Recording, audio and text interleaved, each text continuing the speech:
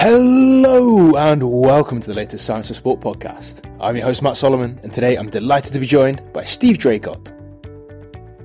This podcast is brought to you by Hawking Dynamics, the world leader in innovative force plate technology. Hawking Dynamics takes a user-centric approach featuring a fully customizable cloud-based software that allows users to easily digest and analyze complex force plate data.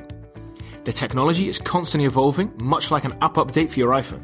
They communicate with users on a daily basis to make their system better. In addition to all of that, they also offer some of the most competitive prices for bilateral force plates on the market, and they're the only force plate company offering a completely wireless system.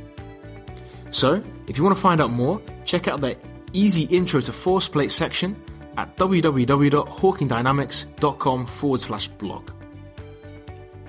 So, without further ado, it's time to welcome Steve onto the show. So Steve, welcome to the Science of Sport podcast. It is an absolute pleasure to have you here. Oh, thanks very much, Matt. It's nice to be here. Thanks for inviting me. The pleasure is all mine. So can you give us a quick introduction as to who you are and what you've done until now? Yeah, sure. I'm Steve Draycott. I qualified as a physiotherapist back in 1986, which seems like a remarkably long time ago because it is. I've worked for the last 30 plus years easily in lower limb rehab. For the last 22 years now, I've been a clinical specialist in knees. I've worked in a multidisciplinary clinic with a rheumatologist. We set up 21 years ago now. We set up a knee assessment clinic, which was predominantly for people with chronic knee conditions, and that was very useful. I did that until 3-4 years ago, and I also set up 15, 16 years ago now. A knee injury clinic in Leeds Teaching Hospitals, which is a physio-led knee clinic. And essentially, we sit, myself and the colleagues that run it with me, sit between the ED department, the emergency department, and the orthopedic surgeon. So anybody who comes in with an acute knee injury, they'll refer into our clinic. The physios assess them, see what we want to do, and we refer them off to the orthopedic surgeons if necessary. If not, then we'll hang on to them, refer them to physio, do whatever with them. I actually retired from being a full-time physiotherapist about 2.5 years ago. Since then, I've still been doing some physiotherapy work in the hospital. I've done a little bit of private work, and I've also set up a training course, a one-day postgrad training course for all sorts of medics, physios, junior physios, nurse practitioners, etc., in the UK, because I just enjoy talking to people and teaching them things, really. And that's pretty much where I am and what I'm doing.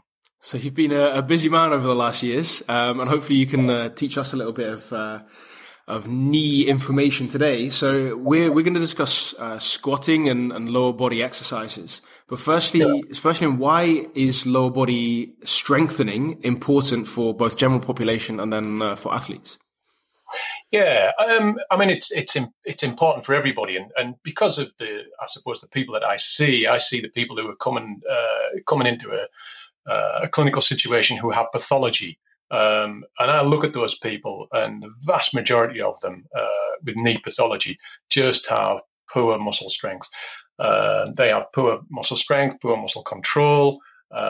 It's a little bit of a chicken and egg thing. What came first? Did their pathology come first, or did their lack of strength come first? It's a bit of a mixed picture, really. I think, to be quite honest with you. And certainly, what the science says is that if you have reduced muscle strength, reduced muscle function, it increases your risk of developing knee problems, either acute injuries such as an ACL tear, anterior cruciate ligament tear, patellofemoral joint pain, which I think we're going to focus a little bit more on today, knee osteoarthritis, just general biomechanically driven knee pain. And I think it's very, very important that we maintain good muscle strength in our lower limbs to help to avoid that, but also just to help us function. We've become very sedentary in our lifestyles in recent years. People drive everywhere. People sit down lots and lots, and certainly over the last year during lockdown, people have been sitting at home, not doing a lot, not getting out, and we're not designed to do that. We are not designed. We didn't evolve to sit in front of the telly eating cream cakes and drinking coffee or beer.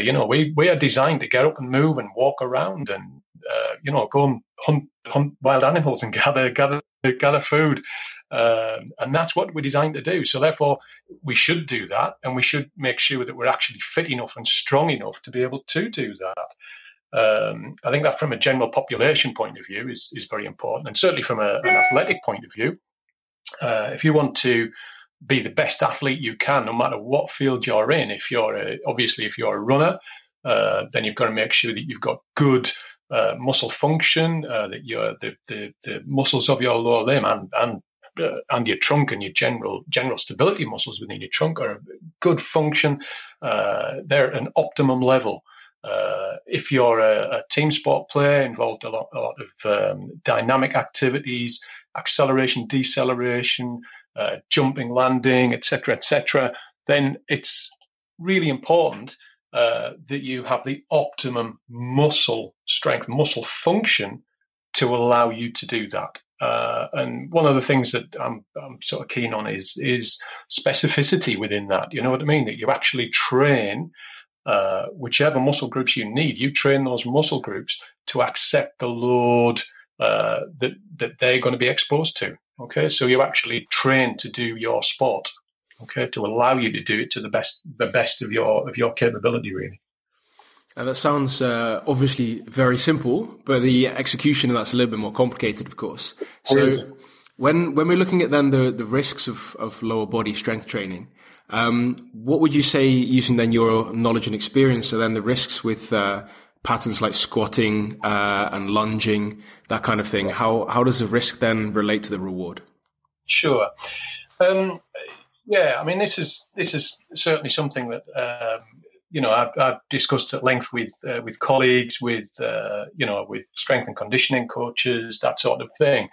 I'm looking at there's two things that you're looking at here. One is that you are trying to improve during a squat. You are trying to improve not just your quadriceps muscles, but predominantly your quadriceps muscles. You're focusing on your quadriceps muscles. But what you're also trying to do is to actually do that to the optimum level, so that you don't overload your knee joint, and very specifically your patellofemoral joint. So your patella is the bone that sits at the bottom end of your kneecap, sits at the bottom end of your quadriceps muscles. It changes the direction of pull of your quadriceps muscles. It gives the quadriceps muscles a greater mechanical advantage, so that the quadriceps can function more efficiently and effectively. In order to do that, it gets compressed up against the thigh bone. Where it sits, it forms a true joint up against the thigh bone, okay? And it is designed to accept a lot of compressive load. We think about that load in terms of what we call joint reaction force, okay? The amount of joint reaction force going through the patella, going through the kneecap. And what we do know is that joint reaction force, the deeper we squat, the deeper we lunge, the greater that joint reaction force actually is. So, for instance, running, we will measure that there's about 7 times body weight, 7 times joint reaction force going through the patellofemoral joint. And we think about it in terms of body weight. When you do a deep squat, a really deep squat, that can go, it depends on the research that you read, but that will go anything up to 20 times body weight going through that joint. And that's got to accept 20 times that body weight. I would argue that we're not actually designed to accept that in a repeated, repetitive fashion. We're not designed to function down at that level, deep squatting. We're designed to function. We're designed to walk around. We're designed to run around. And if you think during running, our knees flex to around about 45 degrees, something of that angle. Okay, and running is one of the most I suppose stressful activities that we do, repetitive activities that we do for our knee. Then I would argue that it's not a very sensible idea to expose our knee joints to something that is significantly greater than that. And that's and those measurements are without putting extra weight on, by the way. Those measurements that I've quoted there are without putting extra weight onto you without lifting more weight.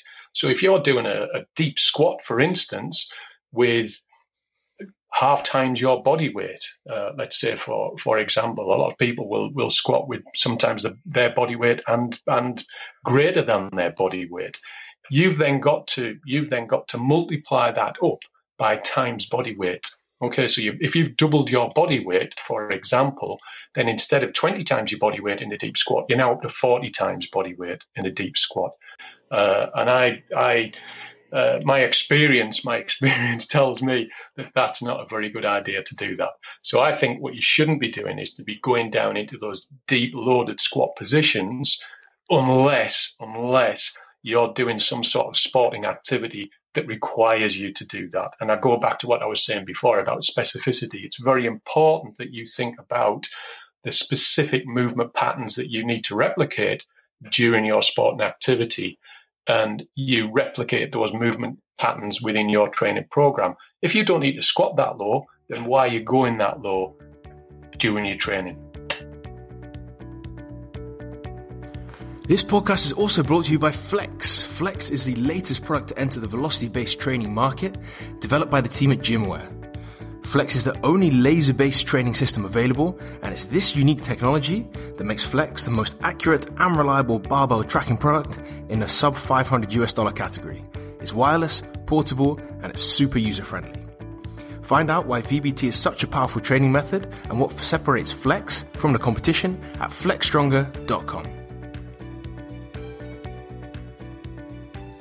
And what kind of advantages do you see to going then deeper? Are there particular reasons other than just the fact that it might be more sport specific? Are there particular benefits then to getting deeper in a squat? Yeah, I mean, it just makes your quadriceps work harder. The deeper you go, then you're going to put more load through your quadriceps. So the training effect that you're having on your quadriceps is greater the lower you go. But you've got to offset that. There's a risk benefit here. So I'm always thinking, and because I see the downside, I see the people who failed, if you like. Walking through my door, I see them when they've got knee pain. I see them when they've got osteoarthritis of the patellofemoral joint from doing repetitive squatting low. Then you've got to balance that off, and you've got to make a decision for yourself really as to whether or not you feel that's a good idea. I think unless you are a very specific athlete, it essentially it loads your quads a lot more. But I think you can load your quads up very, very well without going that low. So what would you then suggest as alternatives? My alternative is that you, for instance, one of the things that I did, when I knew I was going to make this podcast, I actually Googled how to perform a squat, and it was very interesting that just about every site that you go on tells you to do a squat, no matter how you're doing that squat, whether you're doing it with a weight or without. They all say do it with your thighs parallel to the floor. So you're probably in the range of 110, 120 degrees of knee flexion at that point. What they then do is return up to an upright position, okay, and spend time in a fully knee locked out, upright position where you're not loading your quadriceps at all. Whenever I'm rehabbing people, what I get them to do is to actually start the squat at about 20 degrees so that you've already loaded your quads up. And I get them to go down to about 60 degrees or so of knee flexion and probably do it slower. So I get them to do it as a slow rhythmical activity so that you load your quadriceps up. Some people would argue you can go lower, you can go lower. I think just because I'm nervous and also because I've got patients with some pathology there, I'm always a bit nervous about pushing that too hard. Whether within the healthy population you push that harder, then that's absolutely fine. What I would say is that I actually divorce within my sort of clinical setting, within the rehab that I do with patients. I will actually divorce that final 20 degrees. I'll take that off as a separate movement pattern and a separate movement skill. So I'll look at patients, I'll assess them with how they perform a squat And I get patients to do single leg squats, I think, rather than doing a lot of double legs. I'm not saying I don't do double legs, but I'll get them to do a lot of single leg squats, because from a functional point of view, we spend a lot of time doing single leg loaded knee squatting. Okay, when we run, when we walk, when we climb up and down stairs, up and down hills, whatever it may be, we don't do that double leg. We do that single leg. We spend a lot of time in single leg stance doing that. And you need a lot of stability around the foot and ankle, around the knee, around the hip pelvis in order to do that. So to actually judge that stability and to judge that movement control, I look at patients performing single leg squats and judge and see what that stability is like. I think it's very important that you look at that terminal extension of the knee, because we use that an awful lot during a normal gait cycle. As we go towards terminal swing phase, so when our foot isn't on the ground, our knee locks into extension just prior to heel strike. We heel strike with the knee in extension, and then we go into a knee flex position. As we get in the mid stance, the knee then goes back towards terminal extension, and then it starts to go back to flexion. So our knee starts in an extended or locked position, flexes, goes back towards extension, and then flexes again. That happens twice every time we put our foot on the floor. So I think it's very important that we actually assess that movement skill and see whether people can actually perform that adequately. Do they have good control over that very specific movement skill that they are carrying out a lot during the course of a normal day or not? If they don't, then that's something that I think we've got to work on, and work on that separately from performing squat exercises, where your focus is more on, yes, your focus is still on movement control, but your focus is more on loading the muscle to actually strengthen the muscle, however you wish to do that.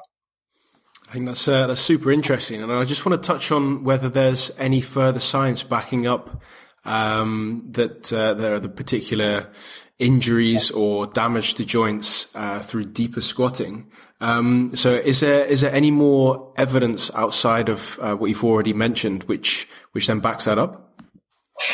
I'm not aware of lots of evidence that significantly backs that up, but what I would say is that when you look at certainly within my field, within the field of physiotherapy, the general advice that you get is to avoid doing deep squats with people because of the joint reaction force, because of the increased load that you put through the patellofemoral joint. There's a physiotherapist called Chris Powers, I think he's American, who did a nice paper back in 2014 looking at patients with patellofemoral joint pain. And okay, these are patients with pathology. And his advice is not to squat below 45 degrees because of the amount of load that you're putting through the patellofemoral joint. Cool. So when you put all of this information together and you're going to then start to work with someone, how would then you go about strengthening the lower body? If you could put that into a case study or some practical training advice, how do you then put all of that together? Yeah, sure. So I think it's really important that we break up each of the lower limb segments into their sort of anatomical parts, and then put them together. So look at the foot ankle, look at the knee, look at the hip pelvis, and also the trunk. Look at how each of those individual joints move, how they function. So do they have normal functional range of movement? Do they have strength deficits that we need to work on? So what I would do is actually look at foot and ankle, look at the strength deficits there. Look at, obviously it's very important for most athletic activities that we have, good plantar flexion, that we can actually push off. We can provide a good spring, a good platform to propel us forward. So, is a patient able to perform calf raises adequately, single leg calf raises adequately? And I personally break them up into slow lower control calf raises.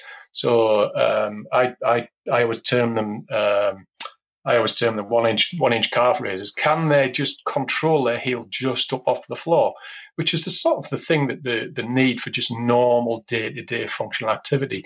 Can they perform a faster calf raise through range? Yes or no?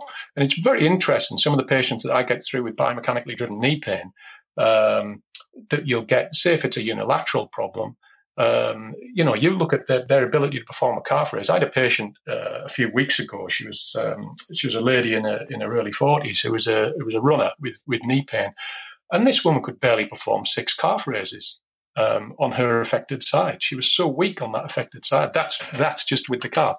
So I look at that from a knee point of view. As I say, I tend to do a lot of single leg squats. I get patients to do those more dynamically as we go along. I'm not against using things like quads benches, leg press machines, etc., etc., etc. I think good technique with those is very important. I'm not against using squats to strengthen up and squats with weights to strengthen the quadriceps either. And I don't want to sort of create that impression that we shouldn't be doing that. We shouldn't be doing that, and it very much depends on what the patient is doing. But I do get patients do a lot of squats, a lot of single leg squats with weights as well. I get them to do squats off a step, single leg squats off a step, so that they're standing sideways on the step, if you like, so that if you're doing a right leg squat, you've got your left leg hanging off the step. Stick a weight in your left hand just to increase that lever arm that you're having to work hard on. You will also start to work muscles around the hip and the pelvis. So certainly your hip rotators, your hip abductors, by doing that. And I think working them in a very functional fashion that double leg squats don't do. And we need that stability around our hip and pelvis in order to allow us to, as previously said, allow us to ambulate correctly. Just to walk correctly, we do if we're walking long distances, but certainly from a running point of view, to provide that stable platform around the hip and pelvis. Okay, so you've got to get a good, strong, stable platform around the foot and ankle. That's really important. Yes, around the knee. Make sure that your quadriceps, your hamstrings. Certainly in physiotherapy, because we'll get patients with injuries, with pathology, we'll measure them to the opposite side, to the contralateral side, and we'll make sure that we try to even that strength up. Okay, so it's we'll measure them using the machines in the gym, quads benches, leg press, etc., etc. But we'll also look at their dynamic movement stability, dynamic control, and normalize that as well. I'll build in. As you go along, as you improve the strength, I'll build in single leg balance. So you'll use things like balance boards, getting patients to stand on a trampoline, getting them to throw a ball at the wall, that sort of thing. So you're actually working on a lot of dynamic control, dynamic stability of the lower limb. And so you're putting all of those things together, okay? And then what I would personally do is get them to do more dynamic impact work. So get them to start to jog, get them to start to do jumps on the spot, single hops on the spot, hop for distance, hop side to side, do ladder hops, all sorts of things like that. And depending on the patient, you might progress them on. Certainly if you've got somebody who's involved in, if you've got a volleyball player or a basketball player or something like that, you're going to be at a later stage doing even more dynamic strength work with those patients. But we don't get too many of those coming through in the NHS, really, to be quite honest with you. Yeah. That's understandable as well. I'm sure they have their own physios who can provide them maybe more attention than the NHS can unfortunately pay for. But that was absolutely excellent. So in terms of our last question, it's the most difficult question that we can think of, and that is, what is the one thing that you see or do differently which the rest of the world can learn from? That's a very good question. I think it's dynamic control. I think that just dynamic control that you look at. I think do a single leg squat. Can you perform a single leg squat? Do it if you're a patient, if you're just somebody who's doing exercise. Look in a mirror. Can you perform a single leg squat? Does it look smooth? Does it look even? Do it slow. Only do it to about sort of 30, 40 degrees, something of that, without lifting your arms to the side. Do it with your arms folded so that you're not using your arms for balance. Can you actually perform that squat properly, yes or no? If you can't, then you really got to practice that. You've got to practice that dynamic control. Absolutely fantastic. Steve, massive thanks for your time today. It's been an absolute pleasure. Lovely. Thank you. Cheers, buddy. Thank you. And that's it. Once again, a massive thanks to Steve for all of his hard work on today's podcast. I really enjoyed it, and I hope you did at home too. Before you leave, I want to point you in the direction of our 7-day free trial of the Coach Academy. Now, the Coach Academy is a series of lectures broken into bite-sized chunks. So of particular interest in the last week or so has been our hypertrophy lecture. So if you want to check that one out, it's fantastic content broken into tiny bite-sized chunks which you can fit in and around your busy coaching schedule. So all you have to do is click that one in the show notes in just a few seconds' time. And of course, if you have enjoyed today's podcast, be sure to hit the subscribe button. That means that you won't miss out on next week's fantastic episode, and of course means that we can keep bringing you the best possible guests with the best possible content. And that's it. Once again, a massive thanks from me. I'm Matt Solomon for Science of Sport, and I'll speak to you next week.